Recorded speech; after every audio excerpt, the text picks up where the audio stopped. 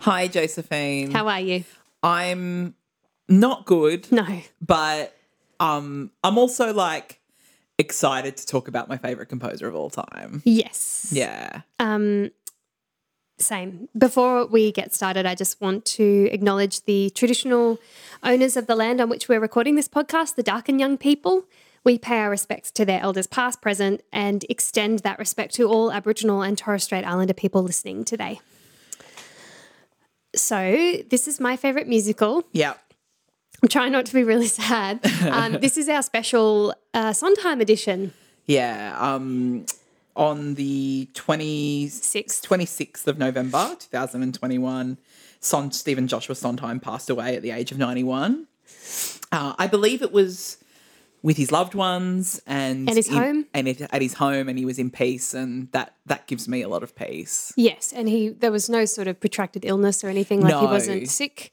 He'd been out and about, you know. Yeah, he'd been at a Thanksgiving dinner the night before, I believe. Yeah. He'd seen 2 Broadway shows that week, which is incredible. His Broadway shows, right? No, it was Dana H and This Is Not a Room, the 2 plays. Right. Yeah. But he'd seen... He saw Company saw the like first a week before or preview of something. Company and the opening night of Assassins about 10 days before. Yeah. Yeah. So we are recording this really the day after he news passed broke, away. yeah. Yep. And so I'm glad we're not recording this yesterday, because I would not have been able to function. Yeah, it's been a really tough. I texted Josephine once as soon as I saw the headline. I saw it on Twitter, and it must have been pretty soon after it had been posted. Yeah, we got honest. it very early. Yeah, and sent her a screenshot, and Josephine called me bawling, basically. yeah.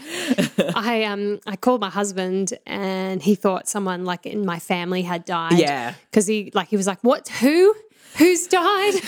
Because I couldn't get it out. Yeah, but, through racked sobs. Racked sobs. Yeah. I mean, people who listen to this podcast will know how we feel about Sondheim, but it's like he is he's the giant of musical theatre. Like, he's it, he's the pinnacle. Yeah, there's been obviously a lot of stuff written in the last 24 hours since the beautiful news broke. Stuff, yeah. Really beautiful stuff. And one of the things that I really agree with is that it's the first time that anyone could say there'd be any question about who is the greatest living musical composer right now. Yeah. Because there's been no question. I've got that quote if you want. Yeah, It's from Mark Harris. It's an article in Vulture.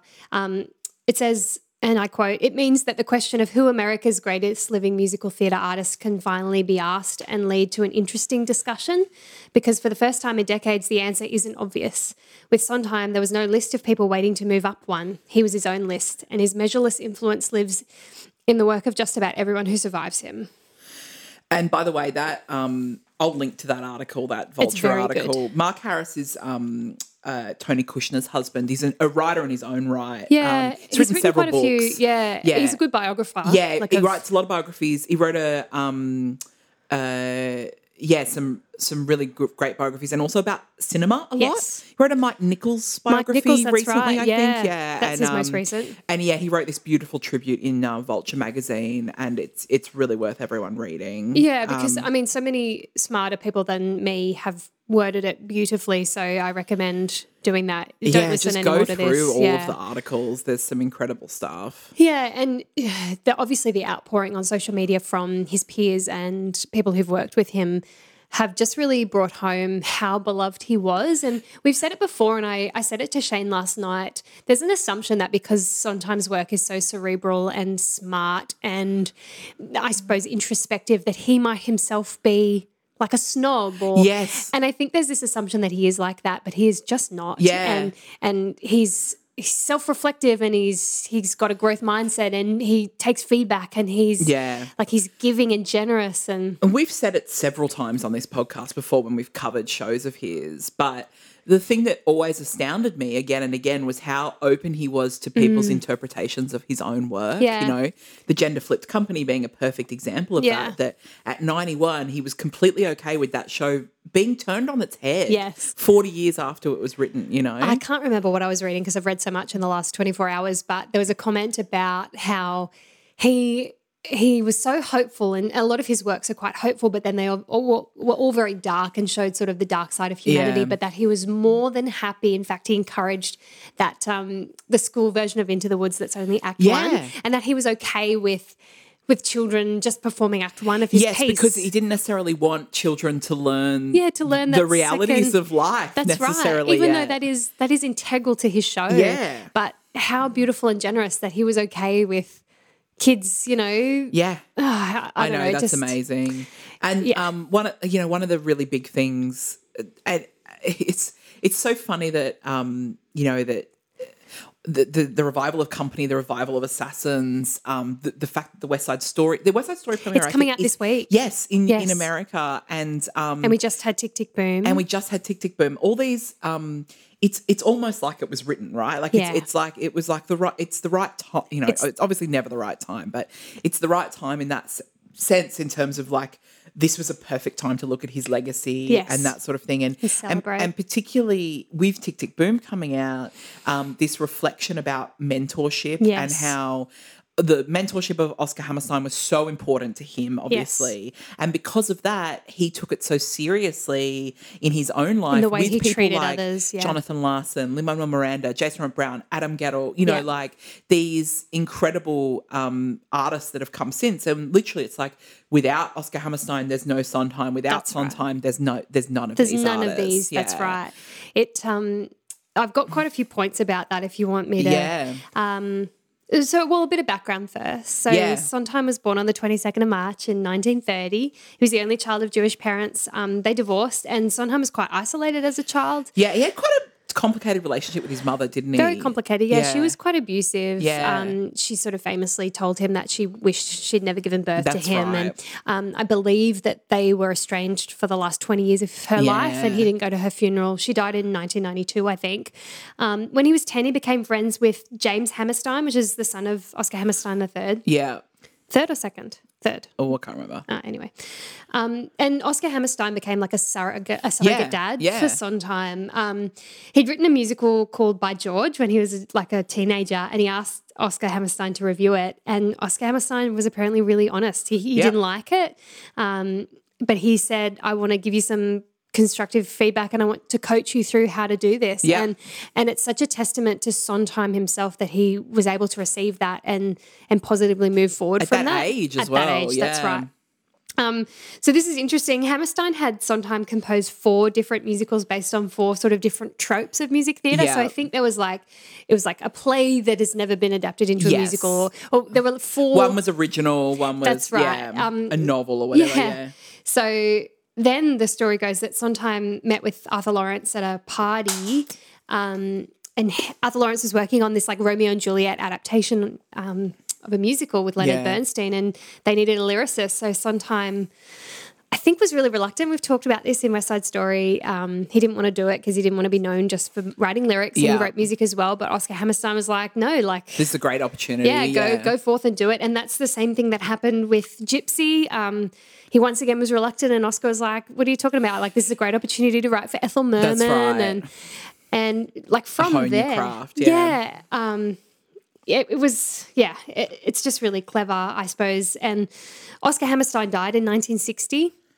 And it was only a few days ago in correspondence with Lin-Manuel Miranda, and Lin posted it on Yeah. Twitter, that Sondheim's motivation, I think, has always been making Oscar proud. Making Oscar proud, yeah. Yeah, and it's just beautiful that a man in his 90s could still express this great, tremendous, I suppose, legacy that was left to him from Oscar Hammerstein. And it's beautiful. And there's so many interviews that are cropping up now where he mentions that, and he just mentions how important that was to him. And Absolutely. yeah, it just feels like that was a really positive professional relationship, Yeah. you know?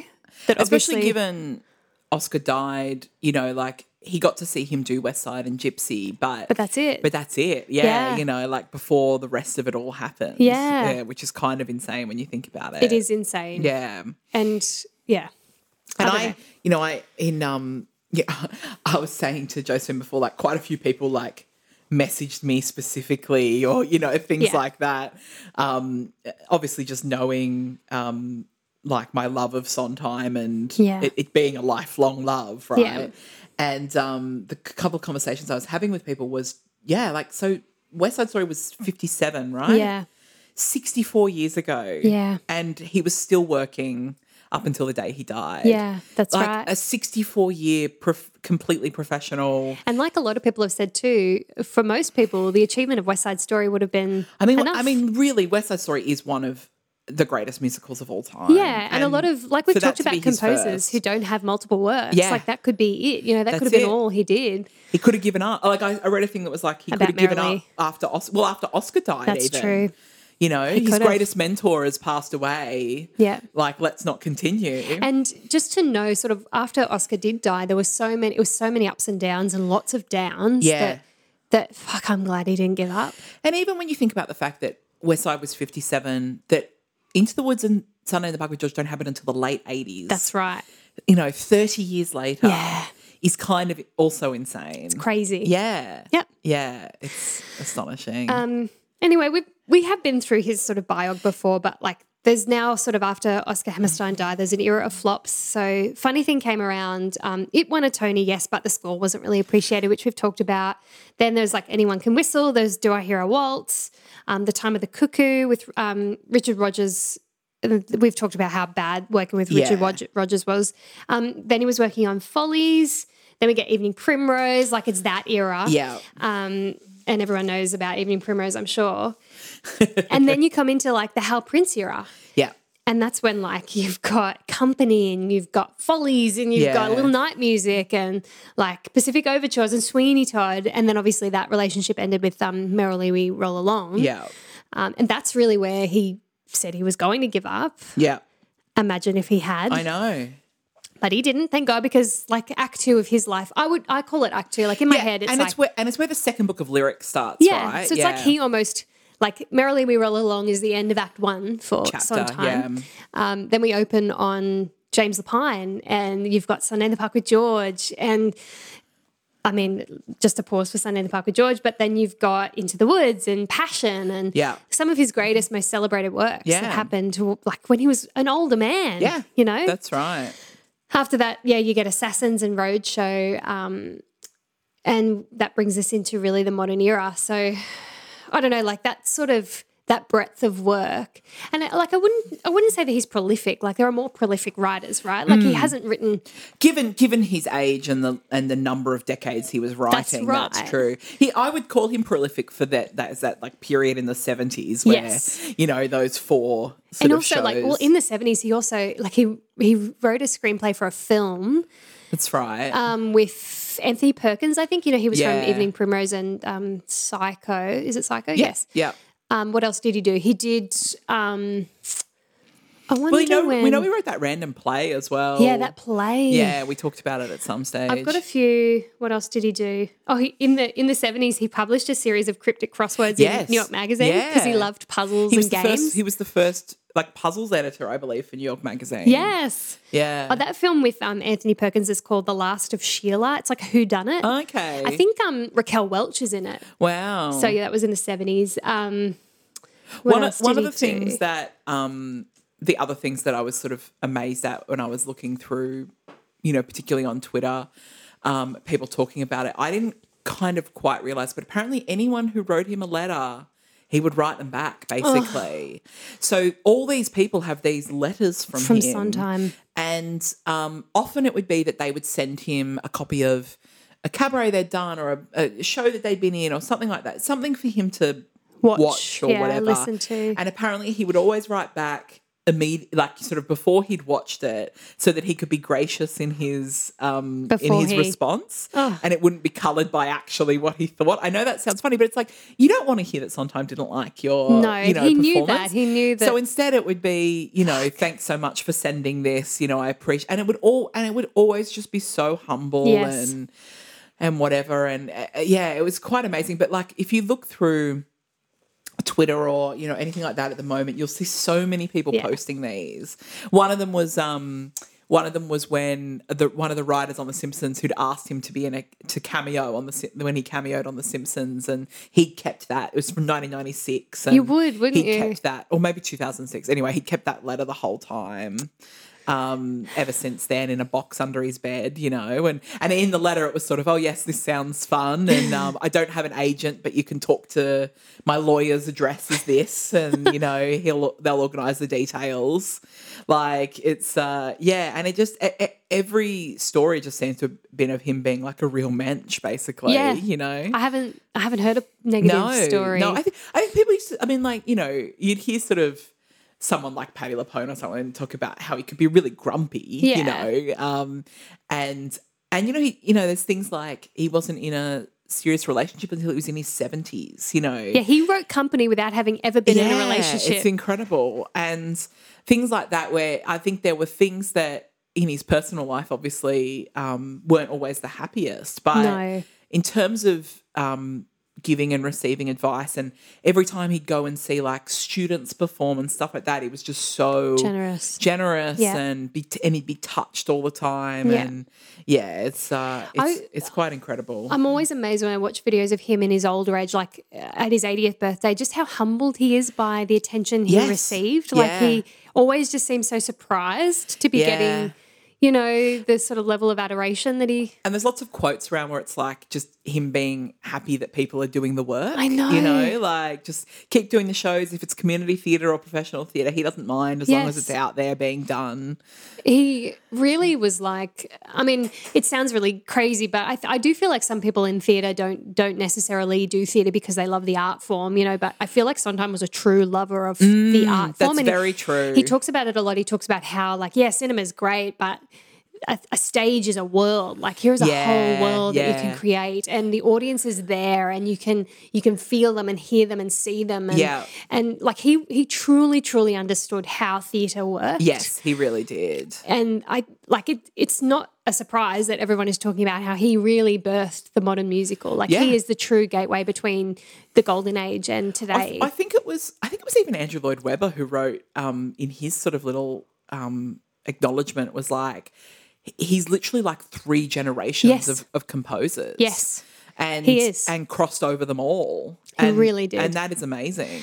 Yeah. I just don't think we will ever have like everyone's been saying, he's the Shakespeare of musical theatre. I think it was Josh Gad wrote you know, from Frozen and Book of Mormon wrote that not since, you know, it was like April 13th, 16, whatever. Yeah. Have we had a night where someone like of this nature died. It's very true. Someone of this. He really is like the Shakespeare of musical theatre. Yeah, and I do. I mean, I know a lot of people who don't really appreciate his work. No, that's right. I know lots of people, and that's totally okay. It's not okay, but I'm going to be gracious and say it's okay. But like, you just can't discount his influence and his impact, and the number of people, like Ruth said, he has mentored and influenced. Like, we wouldn't have Lin-Manuel, and we wouldn't have Jonathan Larson. Exactly. We wouldn't have Jason Robert Brown. Even to the point of someone like, I noticed like Jack Antonoff, you know, who is in the band Fun, who you might have heard of, but he was also like one of Taylor Swift's main collaborators. He does a lot of her producing and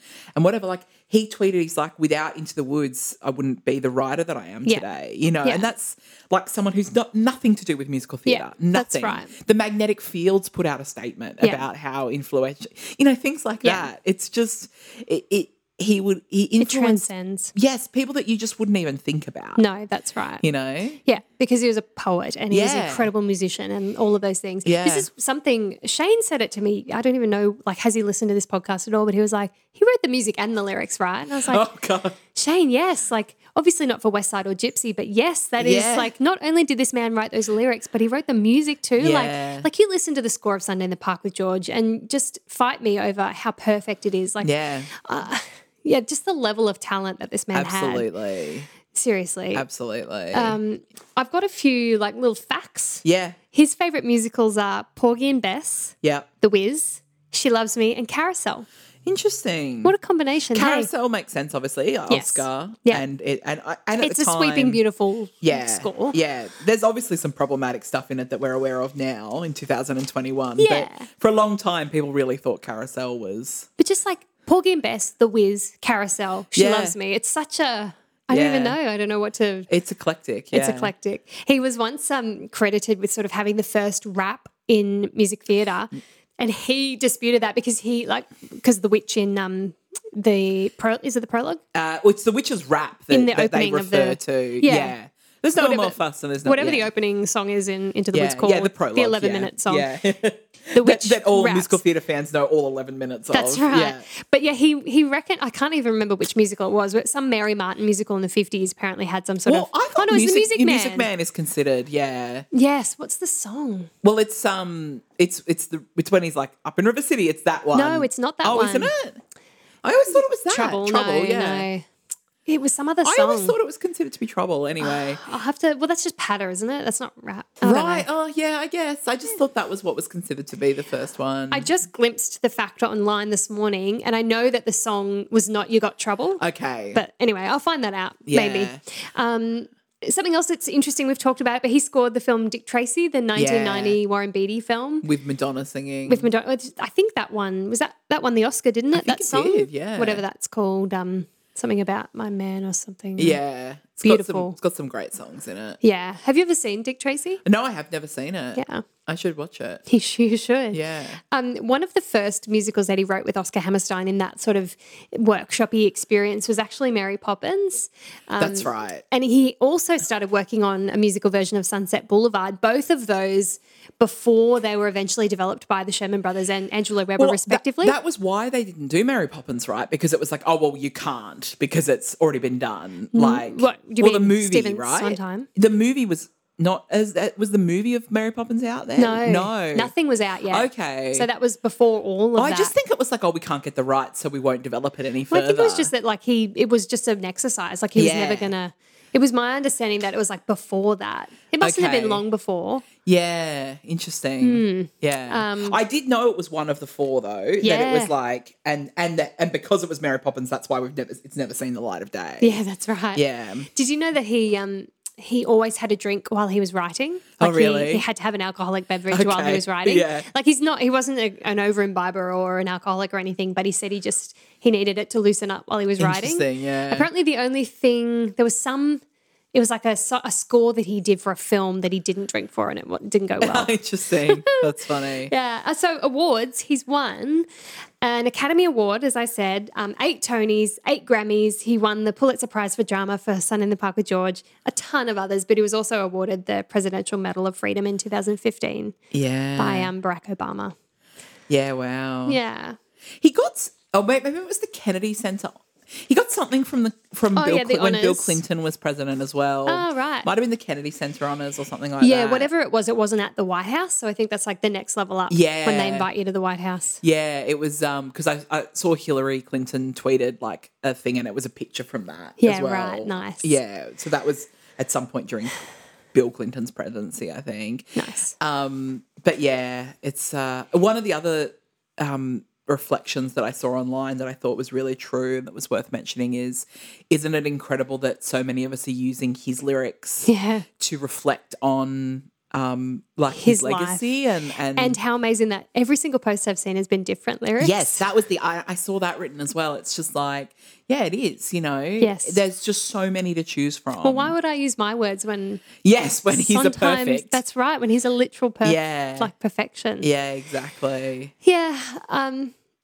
I'm still definitely in the sadness stage, but I think like more than all the biography stuff, what I know, and I think what like I would say millions of people know is that Sondheim changed musical theatre. Yeah.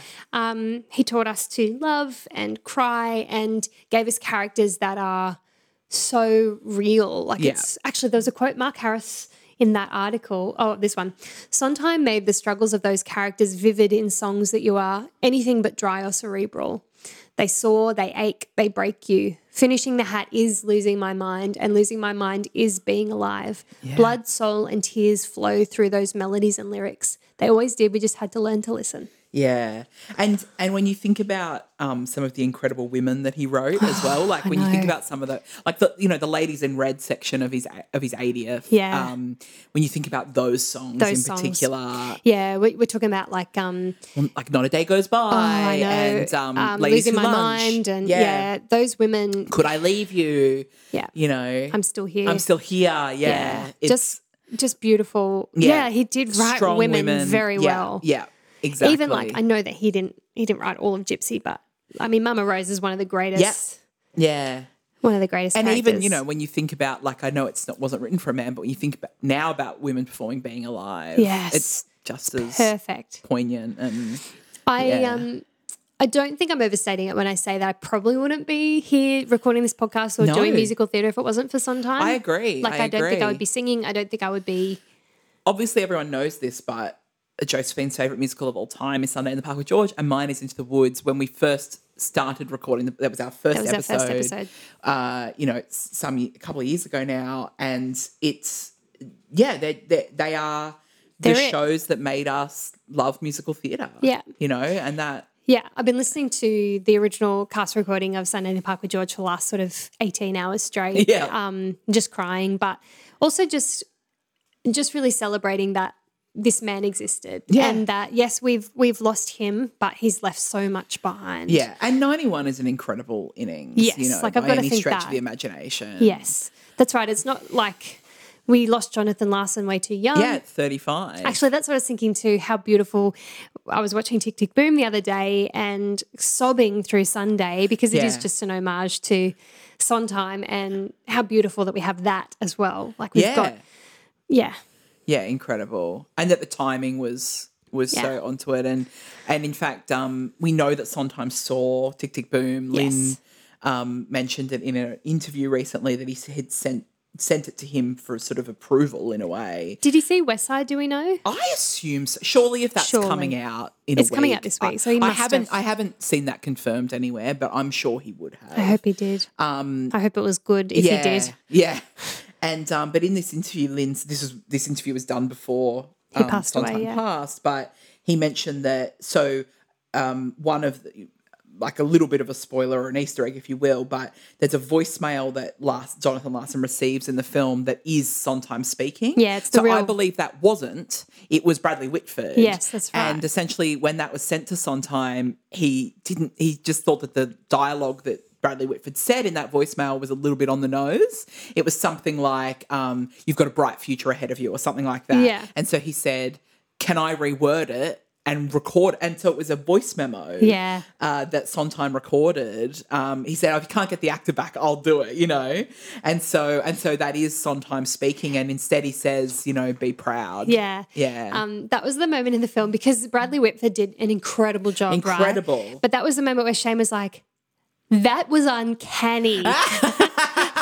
I'd be like, "No, that is Sondheim." Yeah, that's Bradley Whitford's good, but that is Sondheim's voice. Sondheim's He's just got speaking. that beautiful, deep, resonant voice. Yes. It's actually a gorgeous speaking voice. It is, yeah, absolutely. I don't know if you've seen his Inside the Actors Studio interview with James Lipton. Yeah. Oh my God. Yeah. Yeah. Yeah, I reposted that on Instagram. That was going around, and Yeah. a few other clips of different things, and I just would repost anything on Anything Instagram.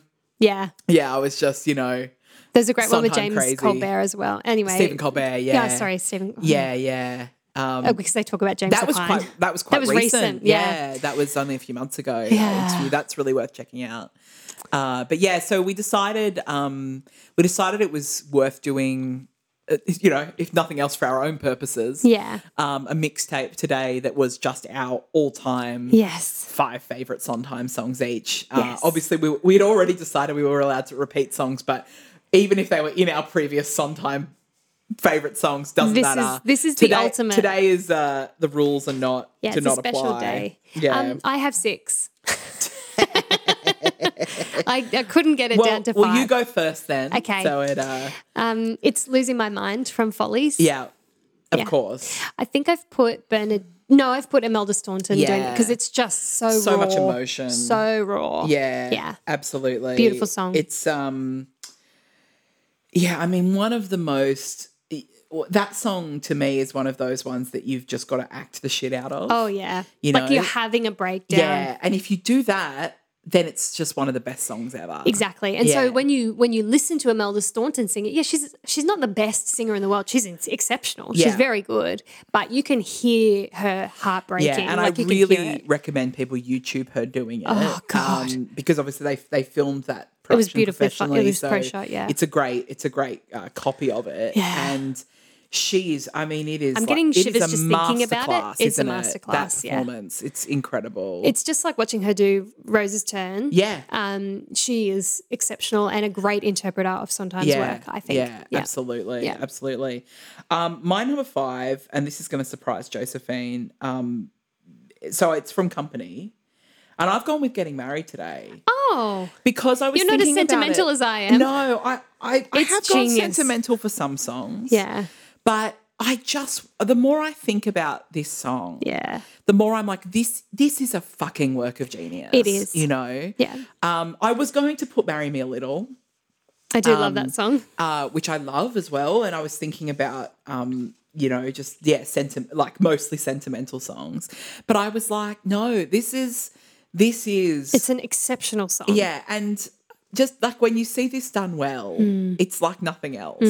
When someone nails this, it's just the best. It's a great song. Yeah, it's awesome. Yeah. And I love a character piece. Yes. I love a breakdown in a song. Yeah, I love yes, as he is so good at. So good at. It's just funny too. Yeah, It's and very it is funny. hilarious. Yes. So yeah, Getting Married Today is my number 5. That's a good one. Yeah. Well, I've gone very much. Yes, we know yours are all going to be about crying. It's Not a Day Goes By from Merrily We Roll Along. Of course. And this version doesn't exist on Spotify, but I insist you watch Bernadette Peters sing it at the 80th birthday. Yes. Yes, because it is probably apart from Imelda doing Losing My Mind, it might be one of the most perfect performances that exist. Not vocally, she's a bit of a mess in it. Yeah. But fuck, it's good. Yeah, I actually was thinking, I was watching that earlier today. Yeah. And she loses it almost a few times. Like you can hear that it's about to drop. And also, we've talked about Bernadette's voice and how it hasn't necessarily withstood the test of time over the years, but fuck, she's such a good actress. Also, watching that video, it's very sad because you'll see Maren Mazzie in the background, and Elaine Stritch and Audra McDonald and Patti LuPone just looking at Bernadette, just with awe and because she's really an exceptional practitioner. Yeah. And it is, and as you say, it's like you look at those ladies in red and you go, the fact that we've lost 2 of them since then. That's right. Well, there's one shot where you see both Elaine and Maren Mazzie, and it's just very sad. Yeah, very absolutely. Sad. Yeah, so Not a Day Goes By. My number 4 is, and this also might surprise you, is Kiss Me from Sweeney Todd. Oh, that does surprise me. Yeah, so... I thought you do Not While I'm Around. I know, so I was thinking about Sweeney, and the thing is that I have loved this song. It's a great song. It's so funny because it's not the sort of song that when people think about famous songs from Sweeney Todd. I mean, there's a lot I could have picked. In some ways, like Worst Pies in London, I also love, obviously like By the Soliloquy. Sea, you love. Yeah. By the Sea. I do Hate by the Sea. It's my least favourite song in the show. But even like Joanna's beautiful. Not While I'm Around is beautiful. Not While I'm Around would have been up there. But Kiss Me has always had this place in my heart that's just like, I think it is so simple. Yeah. And the way that they sing on top of each other is just so like quintessential Sondheim. Yes. I love that it's like all this like playing with the soprano that, we don't see a lot in musical theatre, especially nowadays. It's also a lovely moment in the show. It is, yeah. Like a lyric soprano gets to have some fun. And yes. Again, you just don't see that very often. Yeah. And I've always found it like an incredibly sweet romantic moment, which again You don't see unless that they're much. these heart-achingly beautiful songs. Yeah, you don't see that sort of light young love. That's right. In Sondheim. In a lot of his shows, and so I really love it for that moment. Yes. It's very short. Yeah, it is. But I just think it's a beautiful moment. Yeah, that's a great choice. Yeah. It is unexpected Yeah. though. My next one is Beautiful from Sunday in the Park with George. This was the one that I said, this sort of surprised me. Talk about why you... Every time I mention that I love this song, you are surprised. This moment comes towards the end of, it's just before Sunday at the end of Act 1 in Sunday in the Park with George. And it's the first moment George and his mum and the old woman actually talk, and you find out really that's his mother. And she's bemoaning the fact that the Eiffel Tower is being erected and it's ruining her view. And George in the whole song is just pointing out that that's not what beauty is, and change is good. Yeah. And beautiful things are everywhere. And the way that George frames it, Stephen Sondheim frames it, is just so stunning. And there's just these moments of it's a beautiful mother-son relationship in that song. And the score behind, there's a moment in the song towards the end where she says, "Quick, draw it all, Georgie." And the bill, like there's this beautiful crescendo and the strings come in and I'm going to lose it. Yeah. It's just beautiful. Yeah. Yeah.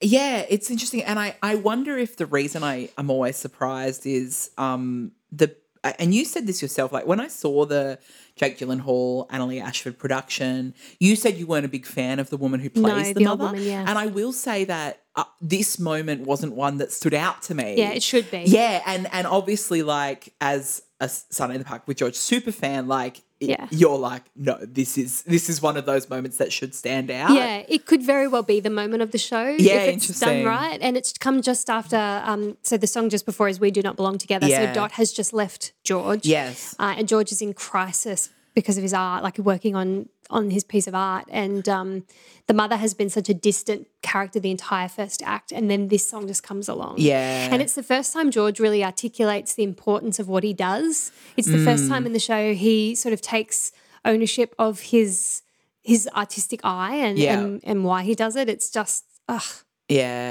perfect. I think I need to rewatch the PBS. Definitely. Yeah, just to really take in some of those moments again. Well, Shane said to me yesterday, "Do you want to watch Sunday in the Park?" And I was like, I can't. I'm not ready. I'm not ready, Shane. My body is not ready. Well, speaking of which, my number 3 is Move On. Nice. I've put the original Broadway cast because Josephine would kill me if I didn't, yes, but also because so. they do it perfectly. I watched, as I said to you, I texted you, I was watching the video of Mandy and Bernadette do Move On at the 80th birthday. I watched it about 15 times this morning, and from the second Mandy Patinkin opens his mouth, I sob. Yeah. So Shane, after the second time, was like, maybe don't watch it. Yeah. Maybe don't put yourself through this. Maybe shut up, Shane. Yeah, I just think, and like Josephine and I have often joked that that's the difference between her and I, is that I Move On and she's We Do Not Belong Together. That's right. And that's how you can differentiate us. Yeah. But I've always loved this song. It's my favorite song in Sunday in the Park with George. Yes. And I just think it's a real, I mean, anything you do, let it come from you, then it will be new. I just think he's one of the most genius lyrics ever. The choice may have been mistaken. The choosing was not. That's right. I just think, stop worrying where you're going. Yeah. Stop worrying if your vision is new. That's right. Let others make that decision. They usually do.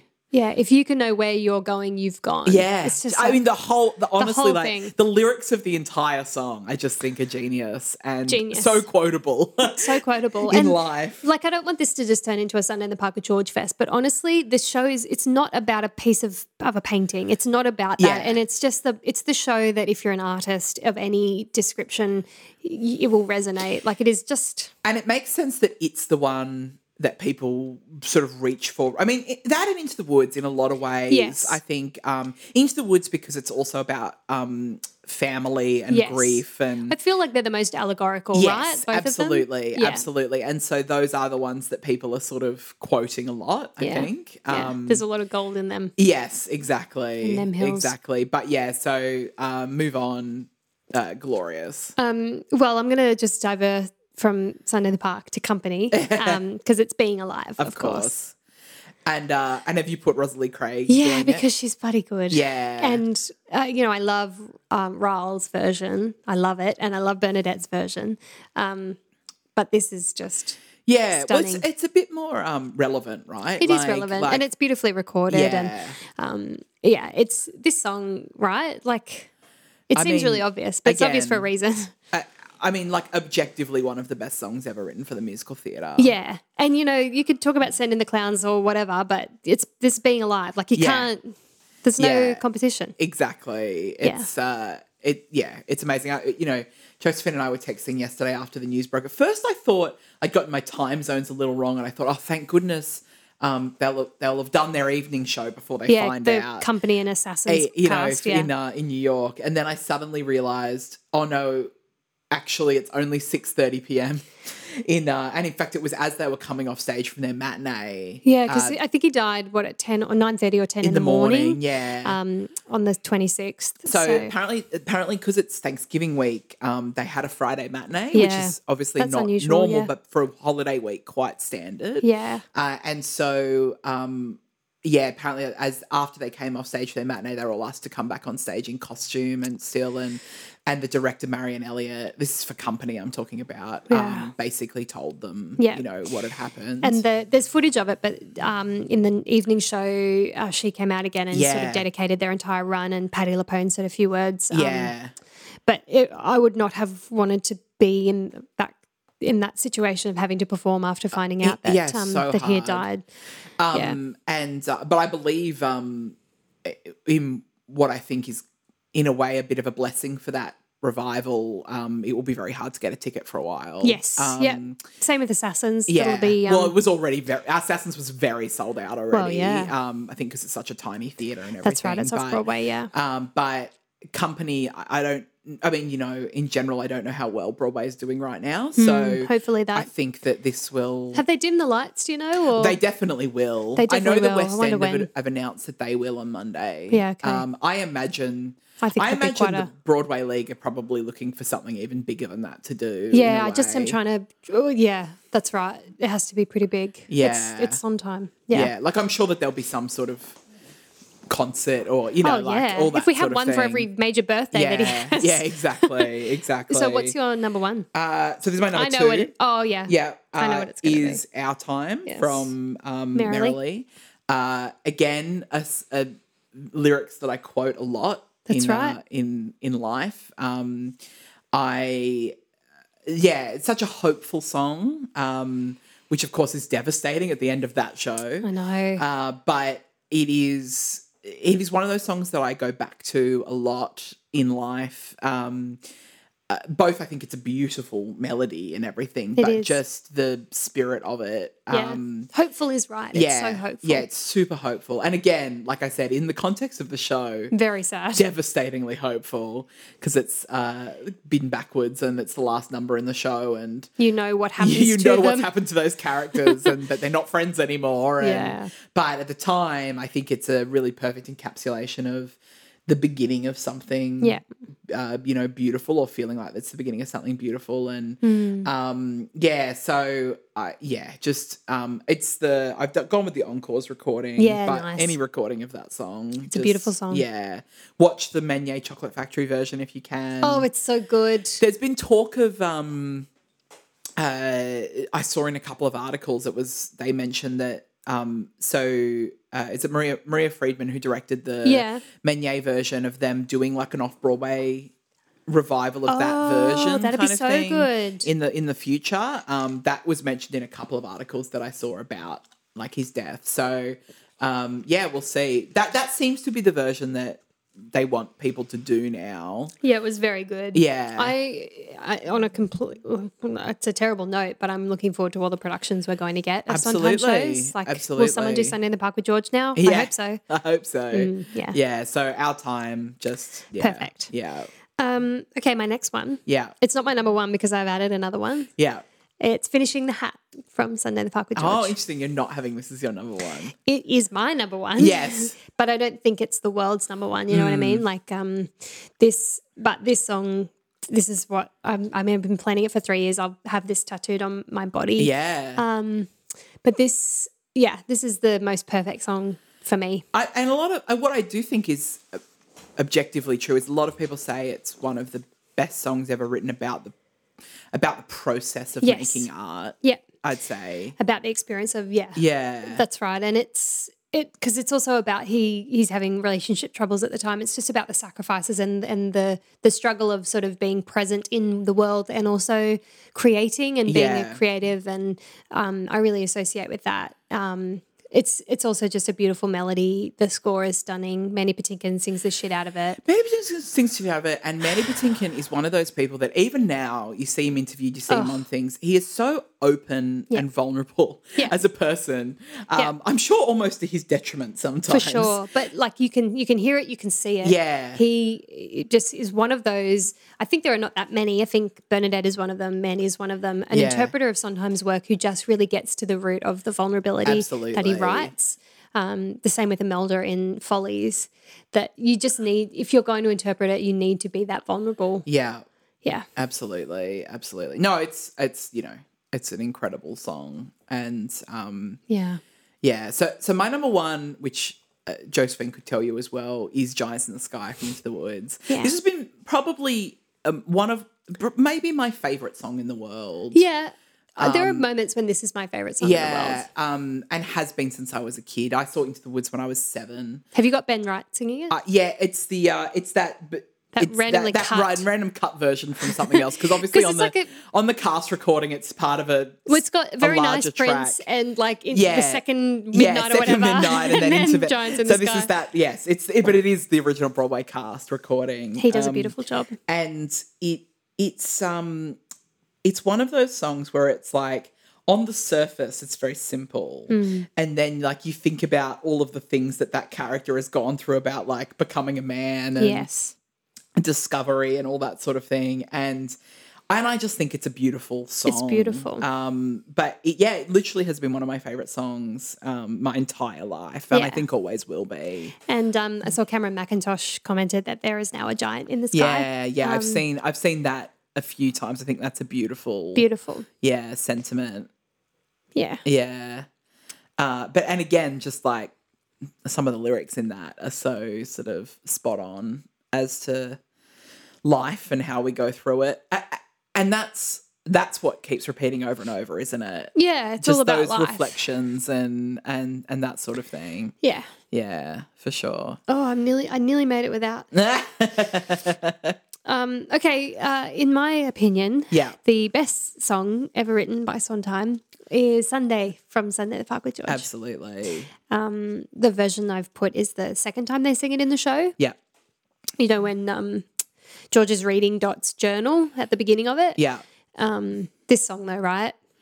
I mean, if I ever just need to cry, I watch it from the 80th birthday concert. Oh, with all those people? With the whole choir that comes out. And there's this moment where they show him when he realises that, like, everyone's here, and it's like there's a bunch of people have walked on stage, and then all these people start walking through the audience, and he kind of realizes he's in the audience. He's on, and he on the turns aisle, around, isn't he, too? And he realizes that, like, the theatre is filling with people singing this song. They're doing it a cappella. Yes, it's beautiful. It is beautiful. His face too in that moment. Yeah, he sort of puts his and face in his hands, and it's just, you know, again, like, he'd already accomplished so much, and. For him, as you say, to be so humbled in that moment is just, and like, again, some of the most glorious harmonies ever written in this song. It's and it's sort of the pinnacle of creation, right? It's like that's came its together. Point in the show. Exactly. It's just so, I don't know, it's not fortuitous because obviously it's all purposeful, but to write a song about making a beautiful piece of art that is in itself a beautiful piece of art is just, it's so Sondheim, you know, absolutely. No one else could have ever done it. No, incredible. So I'm very sad. Everyone go watch the pro shots that exist, watch the 70th and 80th birthday concerts, watch the 90th YouTube, that mess of a concert that ended up being one of the best things ever. Well, we were in lockdown. And that was so good. And there was this real collective sense of everyone watching it together. Yeah. Because that was early, wasn't it? It was early in the COVID lockdown. And just watch all of the things. There's so much many, out there. So much. It's all worth it. You know, it's all incredible. None of it'll be a waste of your time, I promise. The one I'm going to go home and watch is when he's doing that workshop with that girl singing "Getting Married Today." Yes. And he's so I have already watched that twice in the last 24 hours. I love that one. I was also just remembering that when I was someone put like favorite Sondheim memories, and that when I was 18, he came to Australia for that production of Company. That's right. And I paid $100. That was a lot of money for me when I was 18. Yeah. Poor student. Yeah. And went by myself to the Theatre Royal and watched him be interviewed. Yeah. And it was just like, I mean, I just think about that. That was 16 years ago. We saw that production together, didn't we? Yeah, we did. We did. And they didn't really get the point of it, but No. They did not. but it, it was good. I thought David Campbell was good. Yeah, he was good. There was some good people in it, but no, I just even just the fact that 16 years ago he was important enough to me that I remember doing that. Yes, I know. That's like he's just so seminal in our lives. Oh, yes. and will be for the rest of them as well. Yep. Yeah, Forever. He's just as important to us in our 30s as he was to us when we were teenagers. And I would say, like, just more and more, like, the older I get, the more I understand Oh, what he was saying. 100%. Like, as a kid, I could never have appreciated. Well, Company and Merrily in particular. Yes, and I would say Follies. Yeah. Yeah. And Sunday. Yeah. Like, Into the Woods is great, but Yeah. you're only getting a layer, aren't you, when That's you're a it. kid? We're only getting a layer. It just gets better and better. Yeah. And I'm looking forward to, being an old person and listening to those songs and really getting I'm Still Absolutely. Here. Or, I know. Or Losing My Mind. Yeah. Or, yeah. 100%. Yeah. So Thank go you, out. Sondheim. We will. Yes, thank you, Sondheim. We will link to those to that playlist that we've just mentioned. Yes. And just Valet. Yeah. Rest Stephen in peace. Joshua Sondheim, and we will always remember. We will always remember Yeah. you. Yeah. Bye. Bye.